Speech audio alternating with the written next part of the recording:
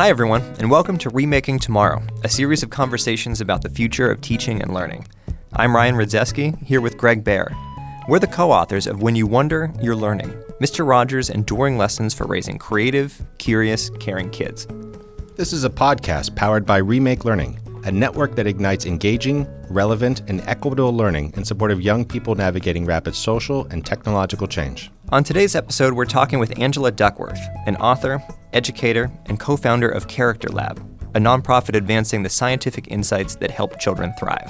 A professor of psychology at the University of Pennsylvania, Duckworth's 2016 book, Grit, The Power of Passion and Perseverance, became an instant bestseller, and her TED Talk on the topic is among the most viewed of all time.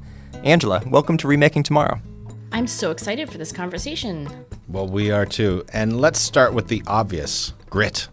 Before we get into what it is, take us back to how you first got interested in this subject. What was the question you were trying to answer that led you to eventually develop the concept?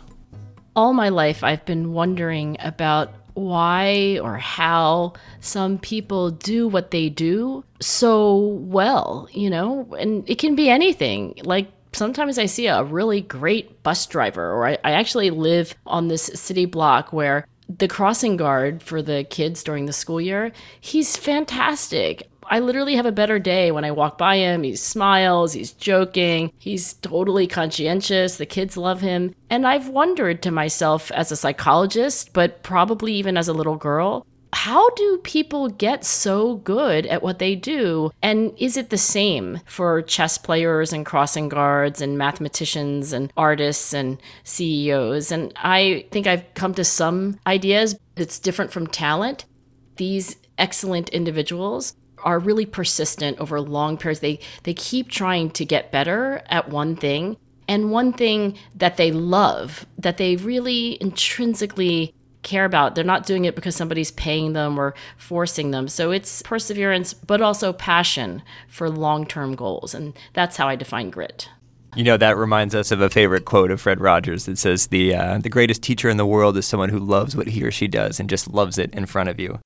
I'm not the Rogers scholar that you two are, but prior to reading your outstanding book, I was a sort of a novice Mr. Rogers fan, I guess, and I read some of his writing and I read a little bit of his biography. And I have to say that the idea of being passionate and persevering for something that, you devote your life to, I can't think of a better exemplar than Mr. Rogers. There you have it, Mr. Rogers, the gritty Mr. Rogers. Yes. Angela, can you tell us a little bit about what grit is? What does it help us do? Can you tell us a little bit about maybe what grit is and what grit isn't? Yeah, I'll tell you what I think grit looks like, maybe, and that can be helpful. So, for example, I had the good fortune of talking to Olympic coaches and other coaches that are at the elite level, so professional basketball or football. And a picture of grit would be somebody, for example, an athlete shows up early to practice. So practice is at 8, but they're there at 7:56, and they stay a little longer. So coach says, we're good, blows the whistle. Everyone hurries to the locker room for their hot shower, and that person's still on the field, on the pitch, like a few more passes, a few more kicks. And then the whole practice, and this is actually the words of a particular Olympic diving coach, like eyes like saucers. They're just learning, soaking up feedback, trying to figure out, okay, this is what happened the last time I kicked this ball, I'm going to make this adjustment. And you do that again and again. You show up early, stay late. You really try and are open and learning over and over again in a way that is very consistent over long stretches. That's a portrait of grit. And what grit isn't? And I think that's a great question to be asking. I think it isn't doing something because you feel this weight of, like, for example, what your parents expect you to do. I grew up in a family, I'm sure many people, identify with this, where there was a pressure, explicit, you are going to go to medical school message that was delivered, honestly, to all of the kids. And I was no exception. And I think what grit is not is going to medical school and studying really hard for organic chemistry because you have this obligation and it feels very external to you. So this is what psychologists sometimes call external or extrinsic motivation. And what I find in my research is that grit is much more strongly correlated positively with intrinsic motivation. I'm doing this because I care about it. I'm doing this because it's interesting to me. And in fact, I find that grit is negatively correlated with external or extrinsic motivation, like I'm getting paid a lot, I'll have other people think better of me because I'm doing this. Let me ask a question that so many dads like us or teachers or those coaches are asking. Where does grit come from? And can our kids become grittier or even help others become grittier?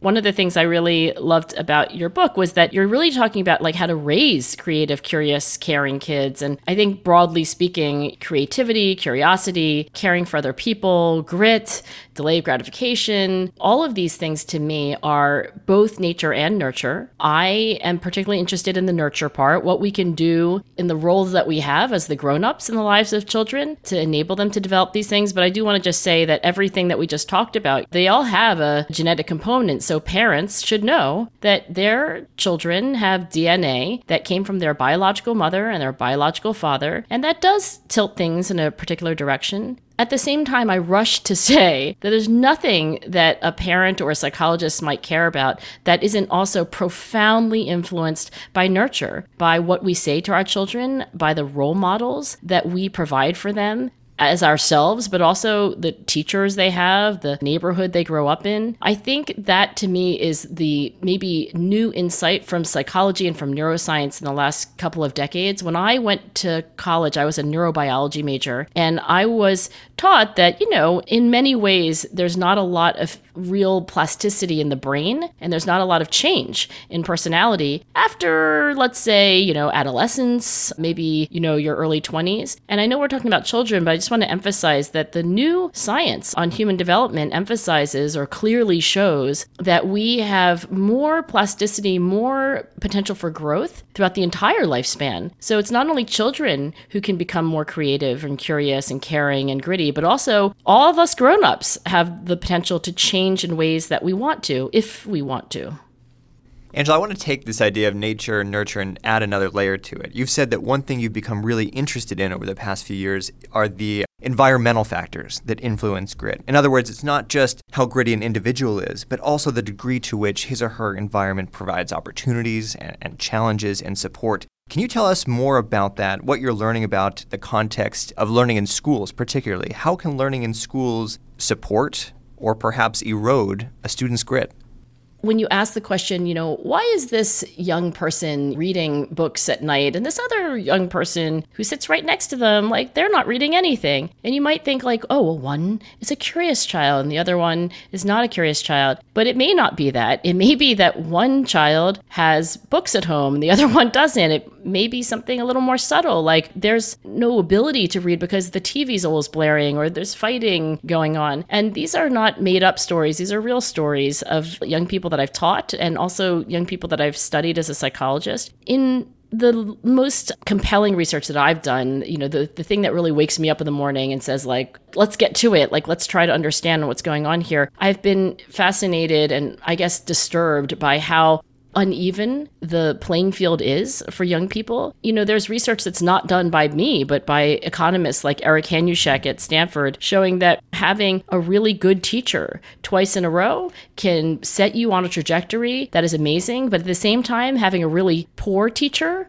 twice in a row can send you on a completely different life trajectory. So in sum, I think when we ask the question, hey, is this kid curious? Are they gritty? We, of course, look at the kid and we leap to assumptions. But I think if we are wise, then we then pause and we say, what else could be going on? Is it only that they are or are not curious or gritty? Could it also be something in their classroom, in the life that they lead outside the classroom? I've done research on something called a life events checklist. It's a list of negative life events that may have happened to you in the last 6 months or a year. And when students fill this out, they say yes or no. I have a family where there's a lot of fighting in the home, more than usual. I've seen somebody shot or really in danger in the last 6 months or a year. These are the sorts of things on the life experiences checklist. And I will tell you that, first of all, what we find is that the number of life events in the life of a child, this is outside of the classroom, they have a reliable, statistically significant effect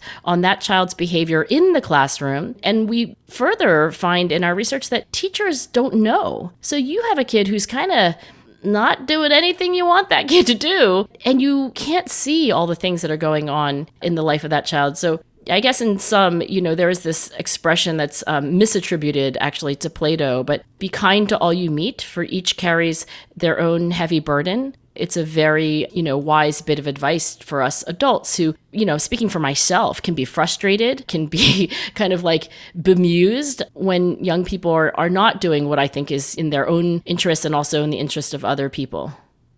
We so appreciate that wisdom, and it echoes, again, of Fred Rogers, who talked about the noticing and the wondering and the doing in kids' lives, the work of caring adults to create those atmospheres of learning and growth for our young people. Your work just resonates so deeply with that.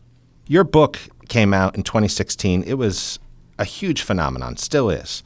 And you've advised Olympic coaches, the World Bank, Fortune 500 companies, and you've also seen schools and individual teachers take your work and do things with it. Are there a couple examples of which you're particularly proud, the ways in which those educators and others have taken your work and done things in this world? Well, I like to start with where I don't think it should go, if that's okay. I know that's a little negative, but, educators that I really admire and appreciate, they had read Grit and they were, I think previously convinced that young people need to learn to find something that they love and to work very hard at it. Didn't disagree with that at all. But then they wanted to have like Grit pep rallies all around increasing standardized test scores at the school, like a whole week of pep rallies. And I wasn't in principle against kids trying to do better on these required standardized tests, but I thought no. I'm talking about a kid falling in love with a subject in school or a sport or a musical instrument or I don't know, anything, and then trying to get better at it and learning how to get feedback and find ways to have conversations with people who know more about them and becoming hard workers and developing mindsets that enable them to be resilient, but not to do this externally motivated thing that, to be honest, I've literally never met a kid who is passionate about increasing their own standardized test scores. So I think that's one example of how even a well-intentioned and wonderful educator or parent can misread at least what I think the message of Grit is. Likewise, I think parents who say, I'm going to buy your book because I want my kid to play even more piano.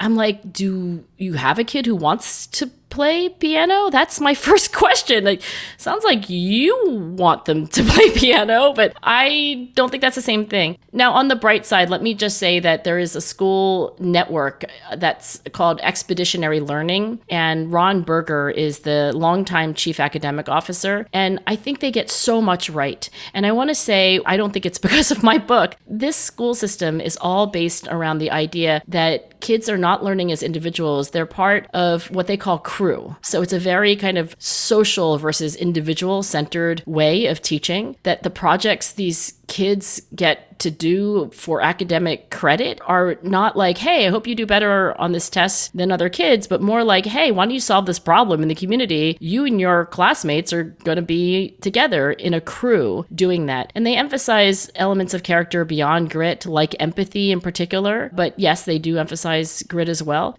So I just think there are examples in the world of schools, of sports teams, of music teachers, of families that I think get a lot right when it comes to raising kids to be happy and healthy. I don't want to take any credit for any of that, but I do hope one thing. I'm having this conversation with you for the same reason I wrote my book, and maybe the same reason in part that you wrote your book, which is that I think having a better understanding of these things that we care about for our kids, a better understanding of what it really means to be creative or curious or gritty, that helps us as adults do what we want to do even better.